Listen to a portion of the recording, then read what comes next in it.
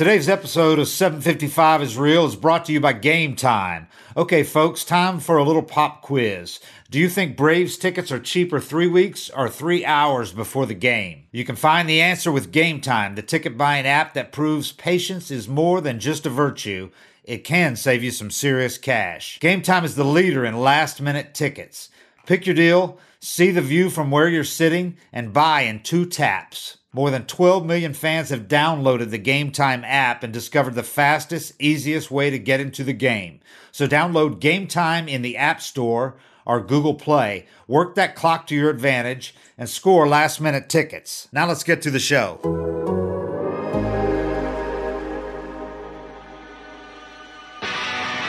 .755 is Real with David O'Brien and Eric O'Flaherty.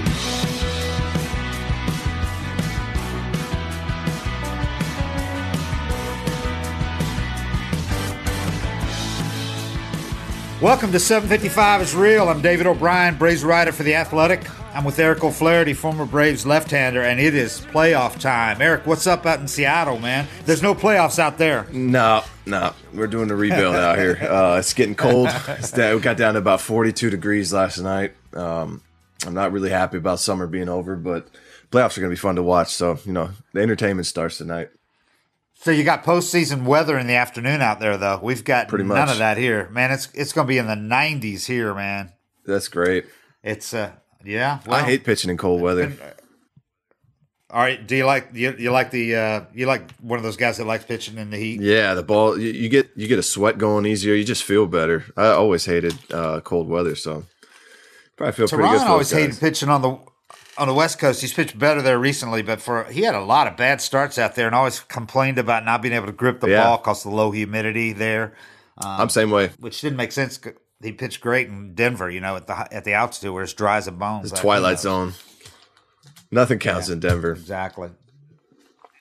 You're probably right. It's a humidors and all that all shit. All kinds of shit going on. So Brian McCann says the Braves are ready to roll. That they got big moment guys on this team, and that they crave big situation, and that's the kind of guys you need in the postseason for success. Freddie Freeman says his elbow is not at 100%, but that it's good enough. It's not going to stop him. He's not concerned at all. Before Sunday's series finale at New York, Freddie said about himself, but also about the team in general. He said, obviously, we want to score some runs today just to get going. But whatever happens today, whatever happens this weekend, no one's going to be thinking about it on Thursday. We're going to be ready to roll. And that's kind of the gist of what everybody I talked to said, especially the veteran guys who've been there before, been to postseasons, multiple postseasons. They all said, you know what? This shit doesn't mean a thing when Monday gets here. You reset, you start over, like Josh said, all the numbers go back to zero, and it's on. I think the only time that how you're playing to finish a season really matters is if you're one of those teams that just rides a hot streak into the postseason and you kind of just never, even if you just barely sneak into the wild card game and then win that thing and you're just on this roll, where the adrenaline never really stops. But, most teams that when you clinch with like a week, 10 days left in the season, there's kind of like this come down from it where you're just looking forward to that matchup. You're already thinking about the next teams you're playing, and you can say whatever you want about it. You just focus all the way through, but it's not natural to do that. You're looking at the playoffs like, man, who are we facing? Let's get to that, because you kind of had this goal the whole time. And I think the only time it really, really you look into it at all is if it's a team that's just riding a hot streak and sneaks in. Yeah, I would agree. I think those teams. I think there's a reason why 6 wildcard teams have won the World Series in the wildcard era. So that's like basically one every 3 years, which is way beyond what it should be statistically, considering that's theoretically the worst teams getting in, the ones that snuck in. But I think there's a lot to what you said. Those teams that have to play all the way to the stretch can never take their foot off the gas, and they don't have to kind of hit reset and start over again. But with the exception of those teams, I think you're right. I think the rest of the teams kind of go in at all 0-0 and you start over. I mean, the rest doesn't really matter what you did in the last week when guys were, they were getting to work in. The Braves were using relievers in situations they wouldn't normal just to get an inning in. Melanson's pitching the 8th inning, with down a few runs, that kind of thing. And Freddie's coming out after 2 ABs in the last game. So there wasn't a whole lot of normality to it. Acuna didn't play at all the last 4 when he would have played, when the groin was a little sore, but he would have played under normal situations, but they weren't going to dare risk it, even though he had 40-40 in his grasp if he'd have got 3 more steals. So I just think it all goes to showing the last week, as much as fans and players, too, want to win. Players have a little better perspective on what those games mean, especially if they've been to the postseason before. It feels like spring training, honestly. When you clinch early and you're just playing these games. You as a player, you want to be chasing something. Yeah. And once you stop chasing something, once home field's settled and it kind of that picture became clear, it's just kind of like, all right, let's just bang these games out, get these September call-ups, some at-bats, and really just make sure we're 100% for the postseason. So it's almost like, you let off the gas a little bit and just play cautious. But, like with those wild card teams, I always think there's a big benefit to be playing house money where you thought your team was out of it, or you feel like, we didn't even know we were going to be here or whatever. It's kind of a way that it takes that pressure off versus a team that has these super, super high expectations, of like if you're the Dodgers, you're playing with pressure because everybody expects you to win the World Series. Right. And I think the Braves too, you're playing with pressure. But if you're a team that just snuck in, like even the Cardinals, no one was talking about them being in it. They didn't really sneak in, but just teams that, the expectations are lower, or you're playing in a situation where you had to really battle, and then all of a sudden you're just here in the playoffs. It's like, man, I don't even know what we were doing, and you don't have time to think about it or put expectations on yourself. You're just playing. I think it's a benefit, but with the Braves, man, it's whatever. Last week, who cares how it goes? You're looking forward to this, and you're ready for tonight, and everybody will flip that switch tonight or Thursday. Sorry, and like what you said, I think it even goes to underscore that. I think what made it even feel more like kind of like spring training and nothing more was the Braves going into that. It looked like going into the last week they'd be chasing that 3 guys with 40 homers thing, which they'd have been only the 5th team, and that they would be chasing, and Acuna would have a chance of becoming only the 5th player ever to get 40-40. But those things went both by the wayside when Acuna did his groin at Kansas City, and so they shut him down for the last 4. And when Freddie stayed home for the Kansas City series to rehab his elbow, both of those those 2 goals there that the Braves as a team could have been really got behind and got excited about, both of those went out the door. So it's all of a sudden you're playing truly meaningless games where you're just trying to stay healthy, or as healthy as you can, and get to the postseason. Yeah, if you're talking about teams playing house money, if you're sitting at a blackjack table playing somebody else's money versus sitting at a table playing fake money, that's kind of like what that last week of the season comes down to. There's no rush or adrenaline to it. You're just kind of like, especially in Kansas City, Jesus, it was dead there. You run into that's kind of what you taught me was a trap series where you just don't really expect much out of it, and then all of a sudden you get swept and whatever. But I put zero stock into anything that happens after you clinch. Yeah. And then the Mets at home, you got swept there, which is not ideal, obviously, especially since you didn't face DeGrom. But they had some good pitching, and the crowds were pretty good there. They were behind the Mets. They were trying, Braves had a few things did not go their way, and there you go. Next thing you know, they had the last game won though. That's after Echeverria. Then a guy gives up the home run who's not going to be on the playoff roster. I mean, Grant Dayton gives up a 3-run walk-off after the Braves go up 2, and after Echeverria and Ortega hit home runs. So, whatever. What are you going to do? Yeah. 11-inning walk-off. And even if you were in a situation where the Mets were trying to get into the wild card or playing big games there, I think it's a totally different series too, just because of the energy. That kind of wake you up too. But and when everything's settled, man, it's just kind of like, all right, here we go. Let's get to the postseason. So Dallas Keuchel finished the season with 3 consecutive losses, in which his ERA was over 6, and that was after going 5-0 with a 0.97 ERA in the previous 6. And then there's the growing of, we already talked about Freddie Freeman. Then there's the growing of Ronald Acuna Jr. And you hate to say that so much of a team's fate kind of depends on the health of a 21-year-old's growing or any other part of a 21-year-old. But the Braves need Acuna. They need Acuna at the top of their order, doing what he does, I think, speaking of, sparking the offense, to really have any chance of making a deep postseason run. I mean, Freddie Freeman is the most important guy on this team, I think, overall.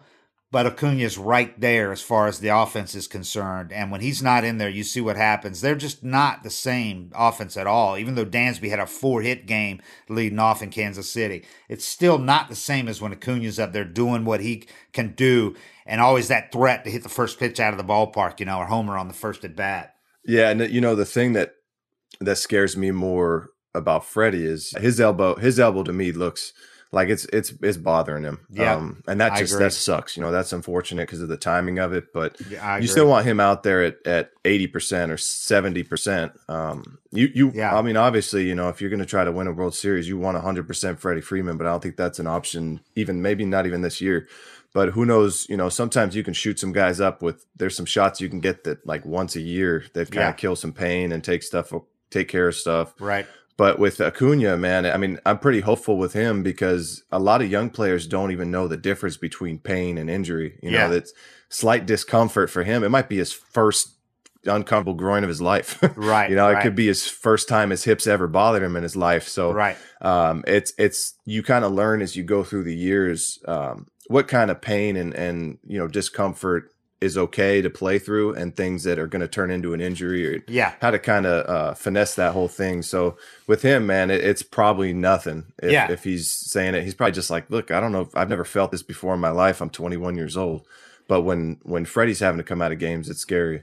Yeah. You know what? I think you're exactly right on Acuna at Kansas City. He does that thing where he goes after that ball and he kind of pulls up and he's limping a little bit. I think a veteran player does that. Markakis does that. And this is not to say Acuna is a baby or anything, because he's not. I'm just saying another guy doesn't even show that limp. It's like, okay, this hurts, but I'm not gonna limp here and all that.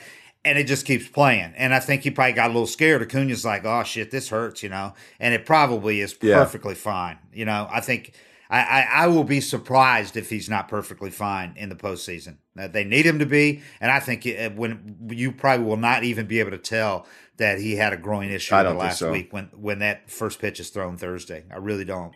When you're prize player, your superstar young guy like that has anything happen, the team's going to be way overly cautious with it because you can't lose him for the playoffs, like you said. And you're just, he doesn't know that either, or what he's really doing. And, as far as playing through injuries, and it's not a question of toughness at all. It's just, you have to explore all that and kind of see what you can tolerate and what's going to lead to, further injury, or if it's just like, oh yeah, I just kinked something, I might wake up tomorrow. But either way, he did the right thing telling the team, because if he were to push it, then that's how it could turn into something. Otherwise, they said, look, we're just going to be extremely cautious, shut you down the rest of the year, chill out. We need you for the playoffs. And they did the right thing. They did the smart thing. Yeah, it's like Soroka last year, with the shoulder. He said later, that it ended up being something that he was glad he said something about, but he could have kept pitching with that and probably gotten through the season, but it was no reason to do that, in his first major league season. But he's another of those guys that had never had an issue like that. And he got a little bit alarmed, You're like, oh, this doesn't feel right. I've never had this in my shoulders. So it's like, they get a little scared or they get a little concerned. So, yeah. And I think you're right about Freddie, too. He's played through so many issues, so much pain that for him to agree to stay home in the last week of the season for a series tells me it was pretty bad. He's hurting. Yeah. Yeah, he's hurting. It's for me, I can see it when he's swinging and just how he carries his arm when he's moving and running around. I'm not trying to make excuses for him if he doesn't hit or anything, because I think, he'll find a way to put it together, and I'm sure they're going to give him some anti-inflammatories or anything they can to make him, guys get Toradol shots and stuff in the postseason that you can't do that all year, but for the playoffs, you're kind of a lot more willing to try things to feel good out there. But, Freddie's been through it, so he'll figure out a way to get it done. When I think about guys, not understanding injuries and stuff, just an example, Luis Avalon had his first cramp of his life. He looked like he'd been assassinated. I remember it. We thought he'd had, we were watching, and he throws this pitch to home, and he just grabs the back of his leg and goes down in just agony. He's pounding his fist on the mound. He has no clue. We thought his hamstring ripped off the bone. We were kind of down in the bullpen like, man, we just lost this dude for a season. This is so sad. He was about to have a big year. He's throwing the ball really well. How are we going to get Avalon back? He gets carted off the field. Yeah. Like, shit, man, he's done. Maybe his career. I don't know. ACL, hamstring, something. Yeah. I come into the training room because I pitched after that. I come in the training room, and he's in there just drinking Pedialyte on the trainer's table. I go up to him. I'm like, hey, man, I'm so sorry, dude. Look, if you need to talk or anything. And he goes, oh, I'm okay. It was just a cramp. It was just a cramp. Yeah. Are you serious? So we lost it. We were all thinking, how long is he going to be out? A month, 2 months? Years. I thought years. He didn't even miss a game, man. He said they told him. He said, I drink too many Red Bulls. Yeah. So, I mean, that just kind of gives you an idea of like a younger player that, just doesn't know what he's feeling, and he doesn't know the pain or whatever. But you got to speak up if you feel discomfort. That's how a lot of guys wind up actually getting seriously hurt, is by not saying anything or whatever. So, maybe it's just something minor with Acuna. I'm not really worried about him. I think he'll be fine. Freddie, the problem with Freddie is you can see it so obvious in that he's not driving balls to the opposite field. That's what he does all the time. He just hits ropes over there, and he's not hitting the ball with authority to the opposite field. No, he hit one the other day that was like probably 80 miles an hour off the bat, and it looked like he was going to crush it, and it's just not. Yeah. He had 2 homers on September 1st, and he hasn't homered since then. He's OPS to barely over 600 since then, and that was after OPS in like 1,100 in the 25 games before that, with a ton of like 28 RBIs, something like that. He was having a career year. Yeah, and he still had a career high in homers and RBIs. I think he could have had 42, 43 homers and 135 ribbies. I mean, it's a shame, but all that'll be forgotten is if he can get healthy enough to get this team, to the LCS, possibly even the World Series. But it'd be a shame if it curtails his performance or inhibits him during the division series. I'd hate to see that, because it's a guy that cares as much as anybody on the team, as much as anybody that I've covered, and you'd hate to see his opportunity thwarted. I need to numb him up, man. Injury. Yeah, I'm taking whatever shot the team will give me as far as pain goes. For the playoffs, you can do it. Yeah, and I think you're right. I don't think he didn't want to do it for the regular season, then have to do it again in the playoffs. But I think if it'll get him through the playoffs, I think he will do it. Obviously. Yeah, if that's what I think takes. he should. Yeah, I would. So neither of these teams goes into the postseason with the kind of momentum that you would have preferred. The Cardinals lost 4 in a row to the D-backs and to the stumbling and injury-depleted Cubs before winning a game to clinch in the last weekend to clinch the NL Central. Meanwhile, the Braves, that got swept by the Mets in New York on the final weekend, they dropped 5 of their last 6 games and lost 11 of their last 19 after that 17-2 surge that included 8 and 9-game winning streaks through September 7th. And that was when that put them in control of the NL East race and pretty much ended it right there. But they have not been the same since then. It's been an inconsistent offense. Like I mentioned, Keuchel, he hasn't been the same. Each of the other starters had at least one bad start in that span, except Fulte. Now he's pitched. He goes into the postseason pitching as well as he has all year. Yeah, very hot. So, and the Penn's fine. The Penn's those guys are fine too, especially the big 3 there. So they're really, it's about the offense and getting it back going. And you at least need to have Acuna back healthy and doing his thing.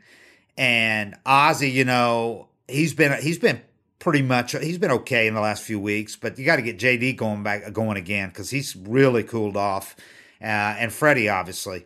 So you had all these guys going, man. There was a point in June and even early July where I thought this team has a legit chance, if they go head to head with the Dodgers, can beat the Dodgers. I thought they could, and maybe they still can. But the offense then was a juggernaut, and now it's spotty, it's inconsistent. So is the Cardinals' offense. So. They might have got fortunate with their first round opponent. I feel like it all goes off of Freddie. Yeah. With this offense, if he's locked in, then the entire offense just seems to flow, and you don't have much chance to really see what they are without him. Because he's always in the lineup. He plays no matter what. But I just, for me, I don't think anything matters. How you've been playing, how you've been swinging, how your September was. Really, I don't put any stock into all that because the setting changes so much for the playoffs. Your emotions change. The crowd's going to be wild. As a player, you're aware of how big the games are, and that can have a big impact on just your mentality. But pretty much everything changes, man. It's like a reset. It's like going from spring training to opening day, or it's all of a sudden it's just everything's so amplified, and you find out how different guys react to it. Because some guys kind of crumble, and other guys, man, they just have this gene where the brighter the lights, the more they do. And so you kind of find out what guys are made of in the playoffs. So I mean, it could everything can change. Acuna has been that guy with the bright lights so far in his career. I mean, and you could point to a lot of moments, like when he had the 5 games in a row where he hit a home run to start. I mean, everybody knew 3 in a row he'd homered in the first inning. 5 games in a row he had homered. 3 in a row he had homered in the first to start the game. And he kept doing it. And everybody knew what he was going to do, and he kept doing it. And then finally Miami ended it by throwing at him. But there's been a lot of times like that. And look at last year, the only game they won in the postseason against the Dodgers, he hits a grand slam. I mean, he's got that in him. So as long as he's healthy, he does. I think he gives them a fighting chance to start. If he can start a game with a home run or the double, and then Ozzie can drive him in, just changes everything, man. When he's takes healthy, a lot of pressure off. Yeah. The Cardinals, they got they've been sputtering offensively, but they got the hottest pitcher in the NL over the last 3 or 4 months in Jack Flaherty. He's been phenomenal. And they also have a stellar rookie starter in Dakota Hudson. And they got Adam Wainwright, who's pitching at a really high level down the stretch. I didn't think Adam Wainwright had this left in him, but he's been pitching really well. So they're no easy matchup with the pitching. The Braves are they're gonna need their guys to be on top of their game with Folty, in some order of Folty, Keuchel, and Soroka. We're thinking Soroka's probably game 3 because when the Braves moved his final start back from Wednesday at Kansas City to Sunday at New York, it made it pretty apparent they didn't plan on starting him in, at least not in game 1, because he'd be on short rest. But other than that, we don't know what the order's going to be. But it looked like they were doing it to set it up to take advantage of the fact he's got the major's best road ERA. And I mean, a run better than anybody else. 1.5 something you're talking about on the road for the year, as opposed to over 4 at home. So it looks like they're going to pay deference to that. I know some people say you're gambling by not giving him 2 starts, because if he starts game 3 at Houston or St. Louis, that assures he won't start twice in the series. Although, as Snit said, he could come pitch in relief, in game 5 if needed. But that's the gamble you take if you do that. Now you can start game 2 and still get 2 starts. But again, why would you have moved him back and start him game 2? Because then both of his starts are going to be at home. Why not just start him game 1? So I don't know. I got a feeling it's going to be Keuchel and Folty in one order or the other, and then him and Soroka in game 3, and either Fried and Tehran in game 4, and the way Fried has pitched at St. Louis, and then down the stretch, and Tehran struggled down the stretch. Got to think to probably be Fried. It's got to be Keuchel game 1 then. If just with the experience and everything, I bet that's where they're leaning. Yeah, you would think so. Yeah, and not worry about Folty getting all amped up about it, because he's got 4 days to think about it, and he can get excited, man. Yeah, let him take in the game and let for a second before you throw him out there. And I think he wants redemption from last year. I know he does. I remember talking to him about it. I know he's going to be fired up for the start, so. He's going to come out blazing, and you kind of want to. I'd like him to take in a game and get a feel for the atmosphere and kind of soak it in, so it doesn't all hit him at once. Yeah. But with Soroka, I feel like he must have said out loud that he doesn't like pitching at home as much. Otherwise, it'd be so tempting to try to get 2 starts out of a guy that could he's competing for a Cy Young. He had a huge year, so it's got to be something like that where it's known that he prefers pitching on the road. Yeah. And I'm curious why Flaherty's not starting game 1 for the Well, he just pitched I this guess weekend. they needed him. Yeah, they needed him to get in there. So yeah, that's why. But he's actually got better numbers at home. So maybe they're going to match him up with Soroka. Yeah, they are. He's not pitching until the first game back at home. Yep. Yeah, so that'll be a good game to watch. Yeah, I like what you said about holding Fulte back let him take it all in instead of getting so amped up. I just think he'd be so amped up, overamped for that, and he did that the other day in Game 1. But the clinch game, he pitched terrific.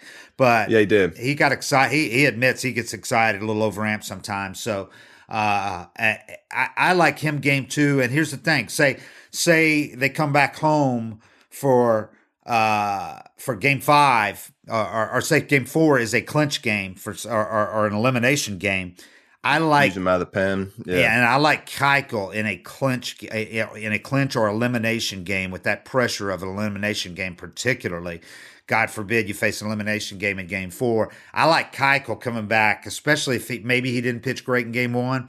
I like him coming back in a Game 4 more than I would like Fulte trying to come back in a Game 4, if that makes any sense. Yeah, no, I agree 100%. You know, it's not a knock on Fulte to say that he needs just to wait till Game 2.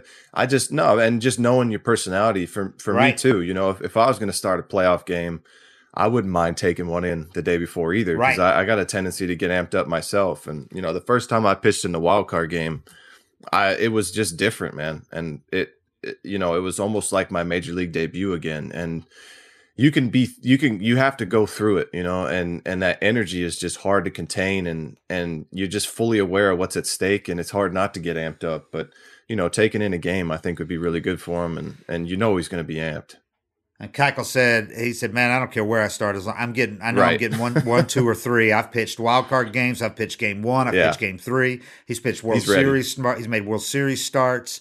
So yeah, none of that's going to affect him. That whole hoopla of the day before press conference, you know, which nothing they do bother him. They do for each game, but it's going to be particularly big for Game 1. There's just so much attention focused on the Game 1 starters that I like him in that situation if that's the way. Yeah, it that's goes. my guy for Game 1. It's interesting, you know, regarding Soroka on the road, and then if they do pay deference to that and start him on the road, which it looks like they're going to.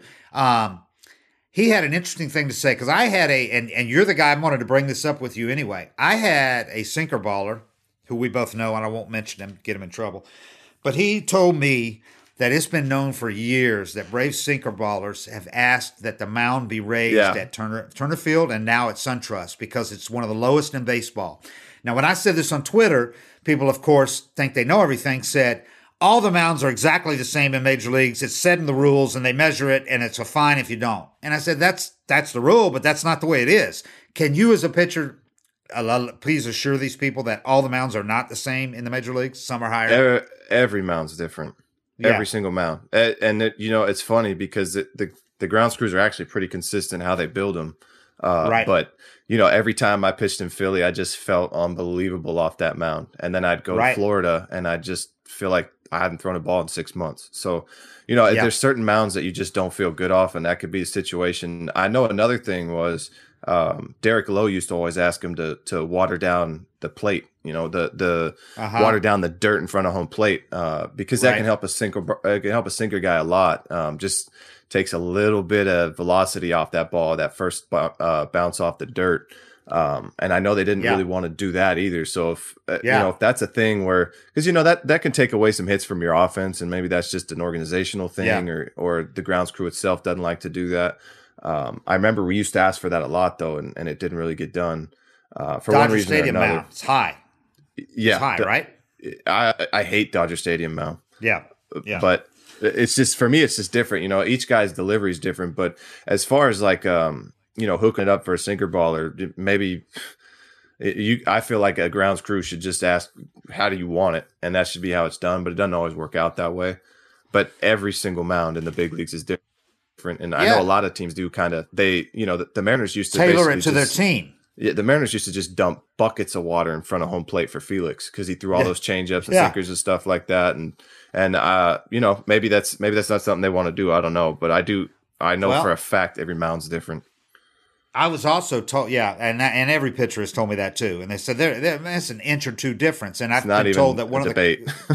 Yeah, I've been told that one of the coaches actually has kept a is documented the mounds on each ballpark, shot pictures from the same angle at every ballpark, so they'll be able to compare the difference. Making a pile of dirt, they're not going to be the exact same anywhere. Yeah, it's a pile of dirt. I was also told that the infield at Gwinnett at AAA is actually more conducive for the infielders, for the pitchers, than the one at SunTrust. That it's a perfect infield at Gwinnett. It's not the case at SunTrust. Yeah, sometimes it's. But see, that's the way that you kind of cater it. If you're the grounds crew, you're supposed to kind of cater it to. And I'm not banging on anybody. Right. I don't know if they do or not, but it's just in theory. Yeah, the Braves got a hell of a grounds crew. Yeah, I don't know. I don't know what they're doing, but if I'm not there, but if you got a sinker baller, you want to grow your grass long, right? You just do all these little things you can, because the game of inches, and you hear that all the time, but it really is. A ball misses a guy's glove by a quarter inch and you lose a game. So you just try to do those little things you can to help out your pitchers as much as possible, and vice versa. If you're facing a sinker baller and you got a fly ball guy, mow a damn putting green in the infield so everything scoots through. That's just kind of basic logic for me. And the Braves have a lot of ground ball pitchers now too. Yeah, so you'd want to kind of try to hook that up. Yeah. Long grass and wet in front of the plate. Remember how high the grass used to be at Wrigley Field? Jesus Christ. It was unbelievable. It's like going to a city park. It was unbelievable. It's awesome. It's awesome for pitchers. Yeah. So the Braves, they go into this thing, they got plenty of veterans who've been there and had playoff success. And I'm pretty sure they'll make sure the lackluster finish doesn't carry over into this week. I think more so than, say, this team even a year ago, with the additions of Keuchel and McCann, who played for the World Series championship team in Houston. They had a lot of success there in the last couple of years. And Keuchel went to 3 postseasons there. Josh Donaldson played in Toronto team that went deep. He had a team there that he believed could have won it all. I think they ran up against Kansas City. He thought that team could have won it all. I think he's determined to help this Braves team come up big. He doesn't know where he's going to be next year, how it's going to go. But these guys have talked all year about how special this team is, and it is special, and the chemistry and all that. I think that they will go into this thing, those veterans, especially, and not even mention a guy like Nick Markakis, who's 35 like McCann, who's locked in, driven. They don't know if they'll have another chance to do this. I don't even know if McCann is going to play again. So I think they're going to make sure this Braves team, whatever their nicks are, banged up, whatever, I think they're going to make sure they do whatever it takes to get the maximum they can out of what they've got. Yeah, and you just, you look up and down this lineup, and I see a lot of bright light guys, guys that are going to just spotlight guys, man. Like, I feel like Dansby has a tendency to make a big play or get a big hit. I know he hasn't been swinging well, and Ozzie too. Yeah, I just, guys that aren't fazed by much. Freddie's Freddie. I know JD, just playing with him in Oakland, when shit was on the line, man, he always seemed to step up. And Markakis isn't going to be fazed by pressure. He's not fazed by anything. I feel like an airplane could fly right by his face and he wouldn't even blink. He's cool as it comes. B-Mac's done it, been there, done that. You just look up and down the lineup, man. There's plenty of guys that I feel like can handle this pressure, and it's the energy's contagious too. I don't know if you ever remember seeing that clip of David Ross and Anthony Rizzo in the World Series 16. Rizzo comes up to him and he's just basically telling him he's having a panic attack, can't control himself. And Rossi's been there, done that. He's like, hey man, we all feel that way. Just breathe. just hang tight and breathe. It's only going to get worse, but having someone tell you that, feeling that energy isn't a bad thing. Just having guys that have been through it before, that kind of helps you through it too. Cause then you just, you embrace that discomfort and that adrenaline and the jitters and all that versus fighting it and feeling like it's a negative thing. So, there's guys on this team been there, done that. I'm honestly, just from a fan perspective, is where I'm at now. I'm real excited just to watch these guys, and see what happens. Well, if one didn't know better, changing the subject here, if one didn't know better, one might have suspected that MLB is flat out trolling Braves country on Monday when they announced the umpiring crews for the wildcard games in the division series. Because the crew chief for the Braves Cardinals series is none other than Sam Holbrook.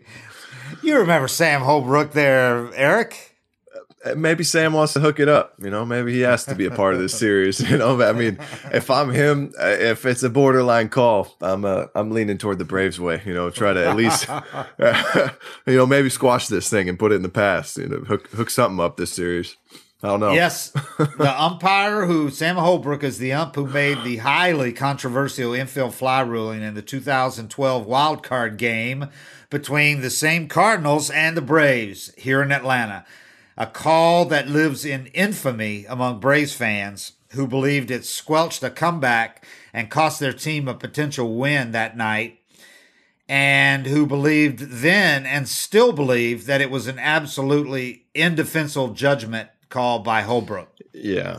And frankly, if you watch the replay of it today, it looks as ridiculous now as it did then. I remember the shock, man. I remember the whole thing playing out. Just being completely baffled. It was so loud in the stadium. We thought we just scored a run. We thought things were happening for us, and yeah. And then I just heard everybody boo and screaming, and I saw Freddie just on a beeline out there to left field where Sam was standing. Freddie Gonzalez. Yeah, Freddie Gonzalez, yeah. and kind of arguing, and we didn't even know what the call was at first. We didn't even know what could have gone wrong because you weren't even thinking infield fly, right? I didn't even think infield fly. The ball was in left field. Yeah, but shallow that left was the field. call. That was the call, and the crazy thing for me is that it didn't really get overturned. But we spent 30 minutes on the phone with MLB or whatever. You try to do the play the game under protest bullshit. That's never done anything. I don't know why that's even a thing, but. I remember when it was announced what the call was, shit just started flying on the field. Shoes, water bottles, hats, beer. I saw Dasani bottles flying from the upper deck and landing on people in the lower deck. I mean, it felt like a riot was about to happen. And then there's another 20 minutes of talking on the phone, booing, cleaning up. They kept trying to clean up the mess, and the fans would just throw more down there. And then they announced it again. They announced they weren't changing the call, and it all just started all over again. Just looked up, and it was everybody threw their other shoe, whatever left they had. It's like there was just shit flying everywhere, man. I remember just looking up, and it just looked like it was raining, just random items that people had, Dasani bottles and beer cans and everything. And it was scary, actually. And they announced that the game could be forfeited if they didn't stop throwing shit on the field. And they threw more shit. They didn't care. It was that's one of the craziest scenes I've ever been a part of. And that doesn't happen in Atlanta. That just tells you how bad it was. And that's how bad it was. Charged up, man. That was just the moment, that was the moment where you felt like, something's turning here. This is our chance. This is where everything's going to turn on this moment. And those things happen, man. You catch a break and then you score 3-4 runs, and they don't happen where you get an infield fly like 230 feet out and then you overcome that and win the game. I was like, once we didn't get that call. Yeah, not in the playoffs, not in a wild card game like that. And everybody knew it's Chipper's last game, and he makes an error in that 3-run inning. So they're like, okay, this is the chance. They're going to do it. I don't know if the Braves would have came back and won the game, but I do know that it was an atrocious call, and it had a big impact. And they lost 6-3 in the last game of Chipper Jones' career. And really, when you're putting together the umpiring crew for the first Braves-Cardinals playoff game in Atlanta, the first one since that night, do you think that never even came up? I bet it didn't. You don't think so? No, I mean, some of the stuff you see, man, stuff just kind of falls through the cracks. But probably it did. And they asked him, "Are you okay with this?" He's not going to back down from that. Yeah. He's got to own it. And he's come back here and gotten booed every series since. He's already used to the hate, But I don't question umpires' integrity. He won't take it personal. And there's two teams on the field that don't hate him. It's it is what it is. He's going to get booed a lot, though. That'd be funny if they were, call he makes. That'd be funny if they were on a conference call, when this announced, and because Torrey's not involved anymore and all that. He was the guy, the VP back then, that made the decision that said the protest is denied because of the rules. There was a judgment call, and you can't overturn that. Blah blah blah, or you can't play in a protest because of that. But anyways, it'd be funny if they were having a conference call when they announced the umpiring crews.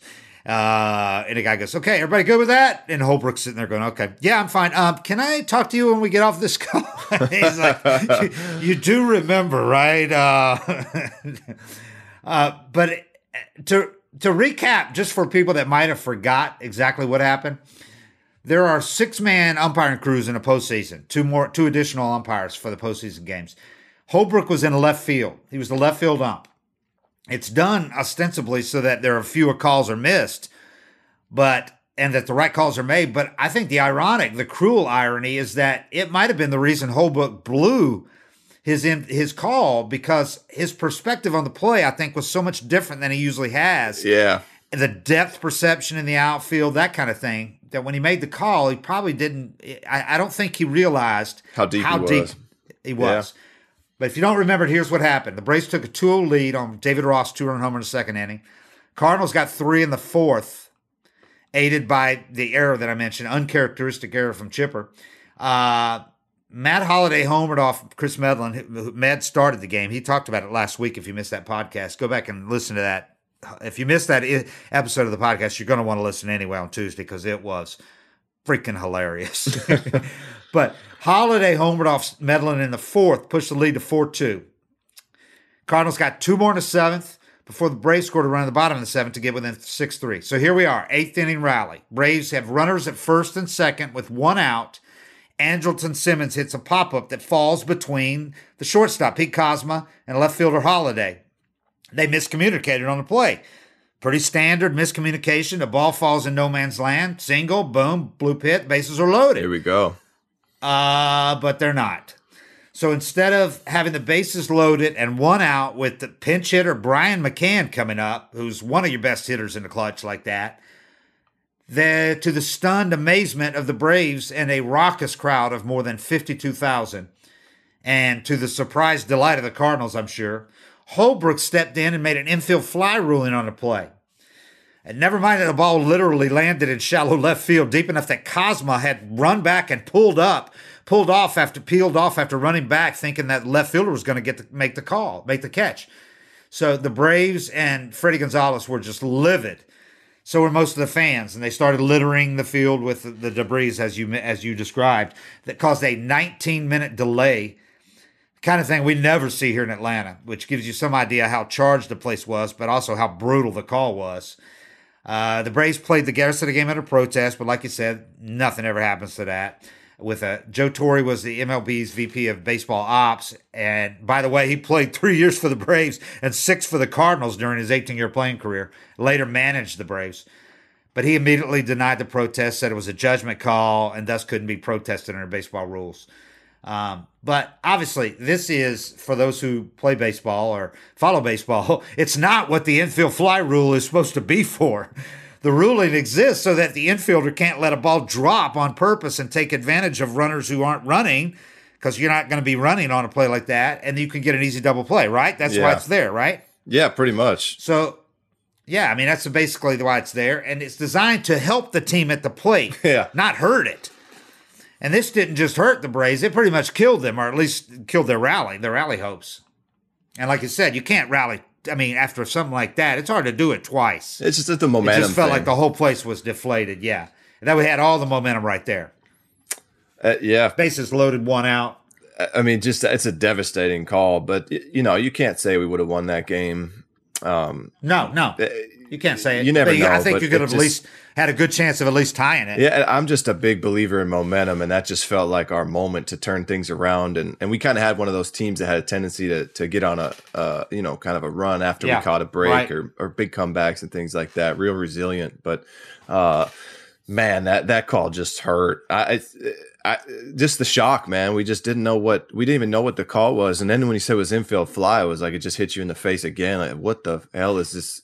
How is this happening? Yeah. And it was the craziest thing was that was the first wild card game, or maybe first year of it. So the atmosphere, first year of it. I'd never seen Turner Field like that, and even in the 2010 playoffs, or like kind of like a Game 7 atmosphere. It was an immediate Game 7, but it was the first game of the playoffs having that atmosphere. I think the wild card game is like the best thing baseball's done in a long time. It sucks as a player because your whole season comes down to one game like that, but the energy and what that creates, it's ridiculous, man. Like these 2 games the next couple days, the Coliseum's going to be, it might explode. That Mount Davis in center field, if they put fans up there, that thing might fall down. That's how crazy the Coliseum's going to be. and same with Washington. And, it's such a ridiculous atmosphere. And then for that play to happen in the eighth inning of that game, it was just people were already just losing their shit anyway because it was such a cool game. And then, everything fell apart. And Chipper's last game. I think the only people that don't like, because I was one of those people that when they brought in the wild card, I didn't like it, but I realized quickly that I didn't either. It was good for the game because it kept so many teams in that would have been. It kept the excitement going in a lot of cities, and then they added another wild card team, so they added a whole game. Going back, it was initially just one wild card team, and it played a division winner in a first round series. A team I covered with Marlins in '97 won a wild card. That was when there was only one wild card team, so they played the West winner in the first round, the Giants. And get this, how fucked up is this? There was a best of 5 series in the first round, and the Giants get home field. But the format then was 2 games in the city that doesn't have home field, then 3 in the city with home field advantage. That's not right. So the Marlins start at home after winning the wild card in '97. They win the first 2 games. So the Giants, who won the West, have to go home and sweep to win the series. That lasted, I think, just 1 year, and they realized, okay, that's dumb. They've got to go 2-2-1, and they changed it. But anyway, so they added a second wild card in this whole wild card game. And it just keeps the excitement going in so many more cities now until the end, where before it was over in so many places before September rolled around, before middle of August in a lot of places. It's a really good thing. And, both teams that I was on that went to the wild card game, the 2012 Braves and the 2014 A's, the winner of that game won the World Series. Yes. So 6 times. It's crazy. And I really think that it's just a momentum thing and kind of just keeping that adrenaline flowing through. Our 6 times a wild card team has won the World Series, like the '97 didn't have to play a wild card game. But you're right. The momentum, they just got to play right through the end. They never take a pause and have to reset. But I think the only people now that don't like the wild card game is the team that loses, because it's the most brutal loss that you can possibly have. Well, so in 2012, I think we won 9 or 10 more games than the Cardinals. Yeah. I can't remember, but if you're in a situation where you won 8, 10 more games in the season than the team that beats you, and this team just sneaks in as a second wild card and wins you in 1-game series, and then a call like that happens. And they win the World Series, man. And I felt like we had a few teams with the Braves I was on that could have won the World Series. And 2010 we were pretty banged up. We were missing a lot of guys, but 12 something like that happened. We had those teams that had that magic feel, but man, the postseason's just crazy, man. It's just anything can happen. I saw somebody advocating for 16 teams making the playoffs and then having 3-game series or shorter series and things like that. And I'm like, man, if you throw the Marlins in the postseasons this year, they could win a series. Baseball's crazy that. Anything can happen. I would try to find a way, as much as excitement as the wild card game is, I just think it's not fair when it all comes down to 1 game because it doesn't truly measure a team if a pitcher happens to have a bad inning or a call goes, whatever. That's it. And I think that's too much leaving it to fate. I think one way you could improve it, and I know it's logistics, it might be a little difficult, but you could have a best of 3 series, even if you did it in 2 games or 2 days, because you could play a doubleheader on the second day if you don't want to lengthen this whole thing and go into November. You could play a doubleheader if necessary on the second day. They come back for game 2, you play a 3rd game if necessary. Why not? Yeah, I thought about that. Imagine how exciting that would be. The second game of the doubleheader to clinch game. But your bullpen, man, you'd have bullpen guys that would have to pitch twice in a day. That's pretty hard, and that's a big strength of a lot of teams. So that almost you're starting back at a 1-game series if you do that. But I think 3 games would be fine. You can play 3 in 3 days. The problem is 3 in 3 days. Why not? Yeah, the problem is then you got to get that day off to travel, and then the Braves would sit around for 5 days. And you don't. That's a disadvantage too, to sit around too long without playing. And I think that's part of the wild card advantage is those teams. They play through that little downtime. This is a hard time. If I was coaching a team, I'd almost ask guys if they wanted to do live BP or something today. If I was managing a team that's going to have 3-4 days off, they are working out. Yeah, they're doing. Yeah, I would go harder than a workout though. I'd get guys live at bats and have them put some money on some shit or something to kind of Acuna's taking live BP. They're having their pitchers throw to him today and tomorrow, and then they're gonna have a workout. I like that. And then they're gonna have a workout Wednesday, or they did it yesterday and today, and they're going to have a workout Wednesday. So yeah, just to wrap it up on that thing. So it's on that infield fly. So instead of Simmons reaching base, or what would have been a single because it didn't touch either fielder, it just landed. With the bases loaded and 1 out, they had runners on first and second with 2 out, and I mean that's obviously totally different. People forget you had one more chance in that game to score, to get back. Yeah, Chipper had an infield single in his last at bat of his career in the 9th inning. Freddie Freeman hits a ground rule double, brings up Dan Uggla with 2 in scoring position, and he grounded out to end the game. And to start the resumption of more cup throwing onto the field, by the way. Yeah, they weren't done. As soon as it ended. Yeah, they weren't done. Yeah. I don't know. There's something about, certain calls not being reviewable or overturnable. I don't understand it, especially if we're replaying certain things. I feel like if you're gonna cross that bridge, everything's got to be. Yeah, there's some calls, if it's in front of an umpire or if it's a judgment call, things like that. I feel like Holbrook should have been able to ask around, like, hey, you guys think I dick that one up? And they could have been like, yeah, man, that ball's 260 feet. We should probably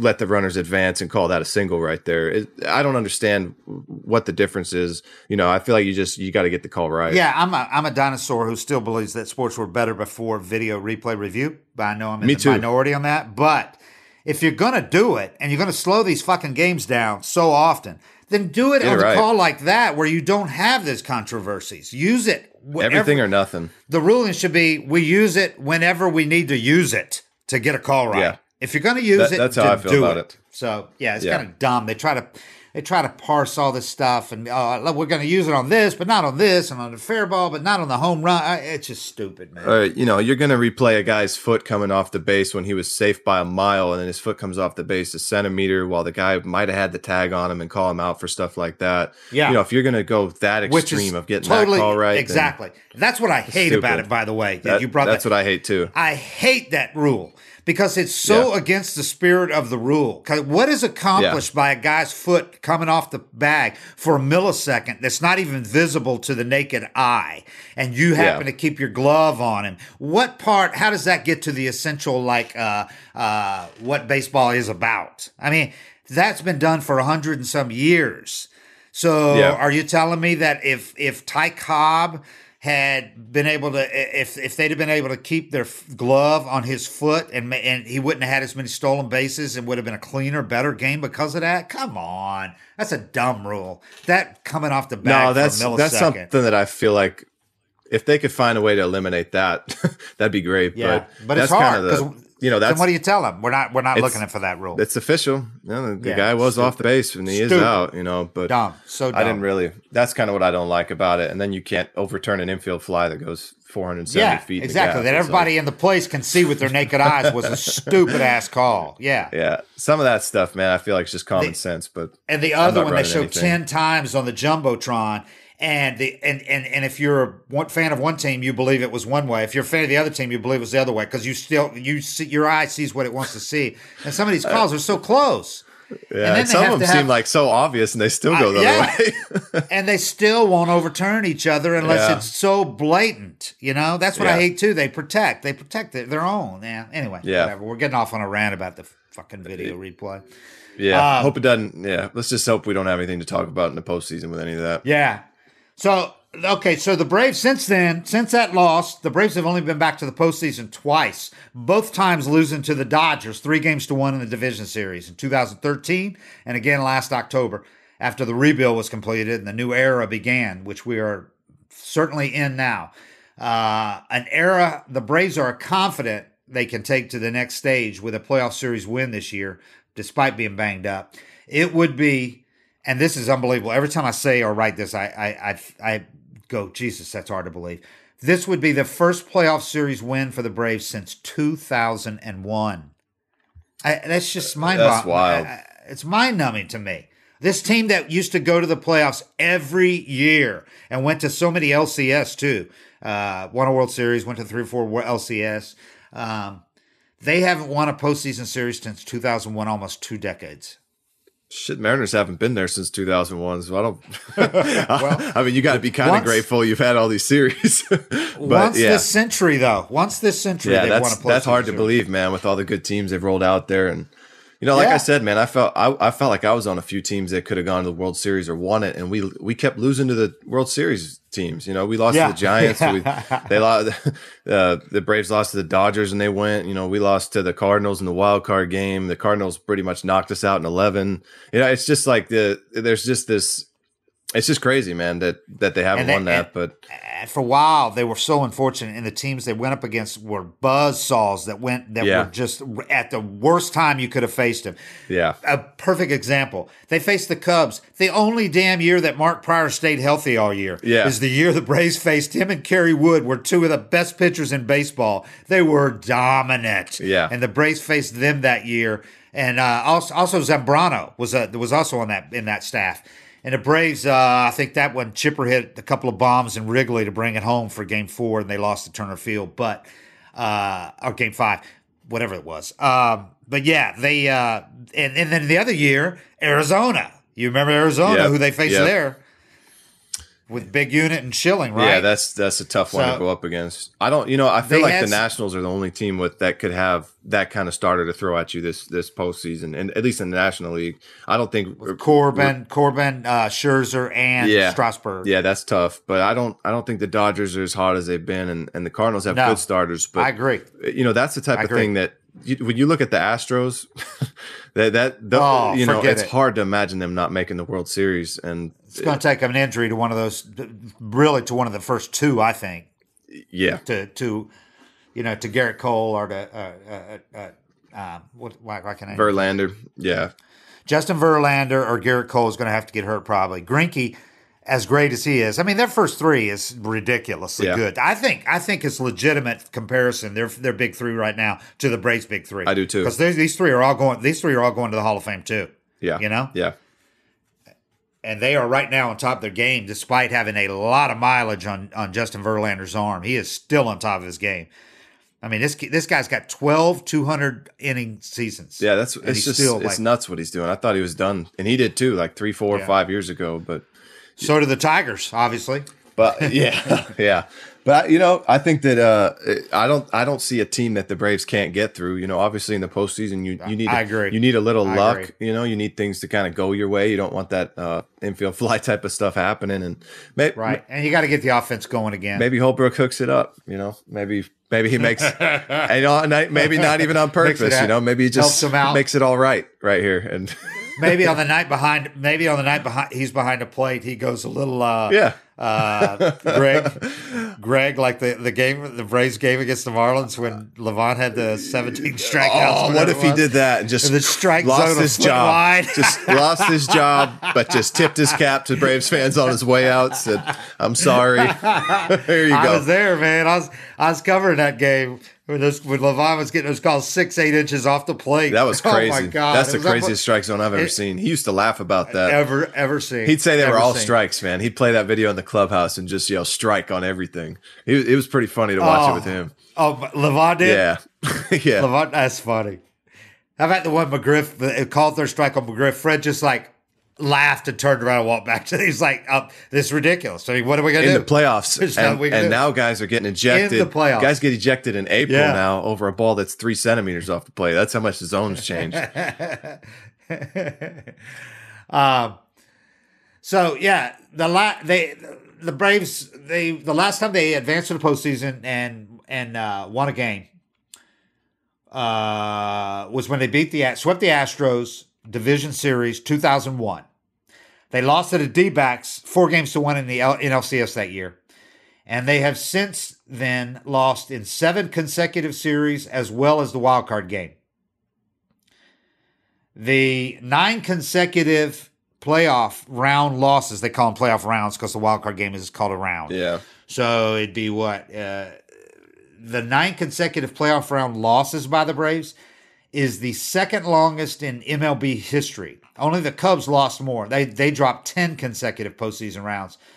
But that streak stretched over 88 years from 1910 through 1998. The Braves have packed that into 18 years. So Yeah, it's been a most frustrating couple of decades postseason wise for the Bravos, They're due. and I know they would like to get that monkey off their back. They're due in this thing. That's the way you got to look at it. We're due. But just yeah. Hey, look, going back to what you were saying earlier about, we've talked about momentum and how it means really shit going into this thing, unless you're, like you said, your team on a roll, maybe like the Rockies were that year October when they won like 20 out of 21 or something. And then the Red Sox said, okay, that's cute, but we're done. Yeah. You're done now in the World Series. But they did cruise on that momentum all the way to the World Series.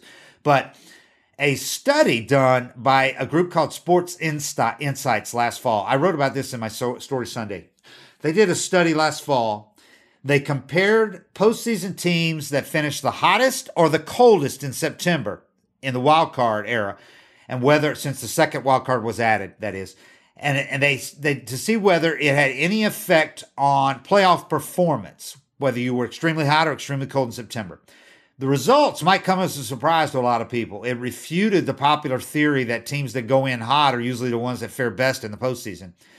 Because based on September records, since the wild card was expanded to 2 teams in each league in 2012, and this was going into last postseason, so I don't count last postseason. The 30 hottest teams in September entering the postseason, they had a combined 660 winning percentage in September. They only had a 489 winning percentage in the postseason from 2012 through 2017. Meanwhile, the 30 coldest teams, who had a combined winning percentage of 519 in September, actually had a better postseason winning percentage, 512, than the 30 teams with the hottest Septembers. How about that? Well, I see studies like that, and I have a lot of questions, because it's like, if you were already in and you're just playing hot, that's completely different than having to get in by playing hot. Does that make sense? Yeah. So if you win, if you win your division and you're just a juggernaut, I don't feel like that momentum would really transfer, but you could still just like the kick Braves everybody's were a few ass. teams. Yeah, you could just kick everybody's ass in September because you're a good team, and it works out that way.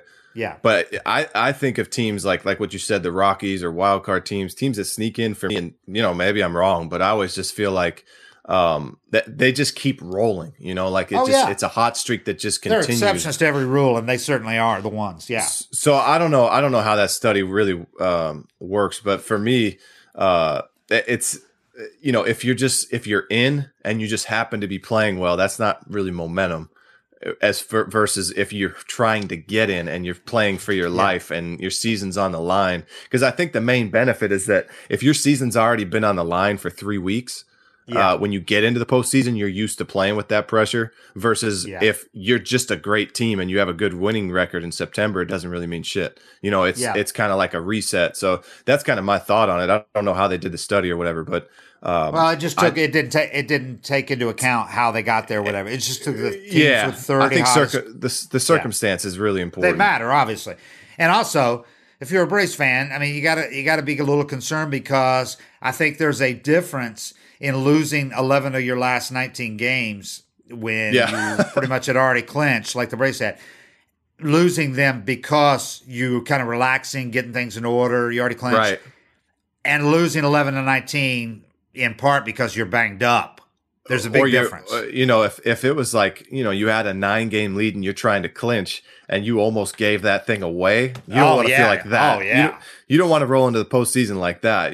We were playing big games and we still got our ass kicked. It's the circumstance of the games for me is a big difference, where the Braves had already clinched. Those next 10 games to me don't like mean that shit. September collapse the Braves had. Yeah, that's a bad way to go. Yeah. Right. Like if we would have got in that year, who knows? We could have still been. We were already losing big games down the stretch and not able to put it away. It would have been tough to flip the switch that year. Well, it's tough to turn that momentum around because you're already playing big games and you're already finding out we suck in big games. And you're finding different ways to lose every night. I mean, that was unbelievable. Yeah, it was. Are you talking about that? Are you the September when you had the game you lost in Miami when Chipper lost a ground ball in the lights? Chipper said, "Look, man, when you lose a game on a ball, a ground ball you lost in the lights, that's when things aren't going your way." No, that's a good sign that momentum's swinging a little bit. Yeah, that sucked. Yeah, just stuff like that can I don't know. For me, it's about the circumstances of those games versus just looking at the record in a vacuum. Yeah, Josh Donaldson said last week, he said, nobody wants to go into the postseason feeling bad, talking about individuals or teams. He said, I know that. But once the season's over, all the numbers are cleared, and it's all about winning ball games. You want to feel good going into the postseason. But I've seen some guys go, he said, throughout the years who've kind of been cold going into the postseason and had monster postseasons, and vice versa. He said he's seen both sides of it, individuals. So just so much changes, man. So much everything changes. The pressure, the atmosphere. It's a reset. There's no stats anybody's chasing. You're playing to win now instead of guys are always at least subconsciously playing for their numbers and their careers. All of a sudden, everything goes out the window, and anything can happen with any individual. You don't know how any individual is going to react to this completely new atmosphere they're getting thrown into. Yeah. I mean, they've scuffled down the stretch, but still, they believe, man. They got the veterans. I'm not worried about these guys. They got the veterans who say it enough that I think it filters down to all the newcomers and the rookies and the other 20-somethings. Yeah. They got the right guys setting the tone, if that means anything, and I think it does mean something. I'm not worried about these guys. If you didn't have the right guys, if you didn't have the right leaders, I think this stretch could put them in a bad mental state going in, but I think they'll be in a great mood. I don't think they care one bit. Really feel. Yeah, I think they got the right guys for this. And the young guys like Acuna and Ozzie and Dansby, they don't know anything about those swoons the Braves had in September. And most of these guys couldn't give a shit about all this long streak of losing in the first round either. They weren't around for that. They don't even know if the Braves lost those games. No. Most of them are so they don't young. Care. Couldn't even name a player on the teams probably. Yeah. Hey, and another guy, just one last thing. How there's always a lot of times, and this is really true. There's a guy like a Mark Lemke or Lockhart, Eddie Perez, who comes up huge in the postseason. And a lot of and like last year, Pierce was a World Series MVP. Steve Pierce. Yes, there's a guy every year. It seems like there's one or two guys in the postseason that come up that are the big heroes because the other team is focusing so much on not letting this guy or that guy, not letting Freddie Freeman or Acuna beat you. And there's this guy that comes up and does it, off the bench or whatever. Eric Hinske. I think a good candidate for that, the way he's hitting, the way he's going, the way he might end up playing more than you think, especially if Dansby struggles or whatever. I think a Adeiny Hechavarria is a good candidate for that because he could end up also playing some first base if Freddie has any problems or, he can play the whole infield. And this guy he's made an adjustment working with Seitzer since he came over. And he is a different hitter than he was with the Mets at the start of for most of the year, and he sucked and got waived in August. He's been hitting since he's been over here, and it hasn't been fluky. He's been hitting. I think he could be that guy. And he can play his ass off defensively. And he's great defensively. So there's no For me, it was Charlie. It was Charlie until he got hit in the face. That's who I would have put my money on. But and he had some big moments in the postseason too with the Dodgers. Yeah. Matt Joyce too, man. I think he's going to do something. He could be too. He's a prime candidate because he's going to get a lot of starts, obviously, against right-handers. But I guess he's playing too well and playing too much to be a sneaky candidate to do something. But he still would if he was big in the postseason. People would be like Matt Joyce around the country. People would be like, didn't he play for? Didn't he play Tampa? Yeah, he's a guy that got dumped at the end of spring training when the Braves picked him up. So astute pickup there. It's a good call. Yeah, Denny's a good call. Yeah. So anyway, all right. Well, here we are. It's postseason time. Forget everything you've seen all year. It's been a hell of a year for the Braves, but I know they really want to put the cherry on top of this thing by making a deep playoff run. They do not want to be coming home early. Last year, I don't think they were too disappointed because I think they knew they were kind of overmatched deep within themselves. And when they look back on it, they knew that was a powerhouse Dodger team, and the Braves team was, first year after a rebuild. This team has big expectations, and they're going to be disappointed if they don't win it. If they don't at least get to the LCS and give the Dodgers a good run, 6 or 7 games. I agree. Anything short of that would be a disappointment for these Braves. I agree. So absolutely agree. It's gonna be fun. It's gonna be interesting, and it's gonna be good weather, and it's gonna be warm here in Atlanta. And probably a little cooler at night by then, maybe, but who knows? Who cares? Here in St. Louis, it's not gonna be cold either place, so that's not gonna be a factor. And for pitching, and the Braves, their pitchers are healthy. That's the important thing. They got they're dinged up some other places, but their pitchers are healthy, and there's no reason why they can't go toe to toe with the Cardinals from a pitching standpoint. So it's gonna be fun. Hope you guys are going to be listening to us. We'll be back on again Friday, and we'll talk about how the first game went, how the series looks, because, so much can depend on that first game, man. Especially you win it at home. You like what you do. You like to set that momentum and get going. Yep.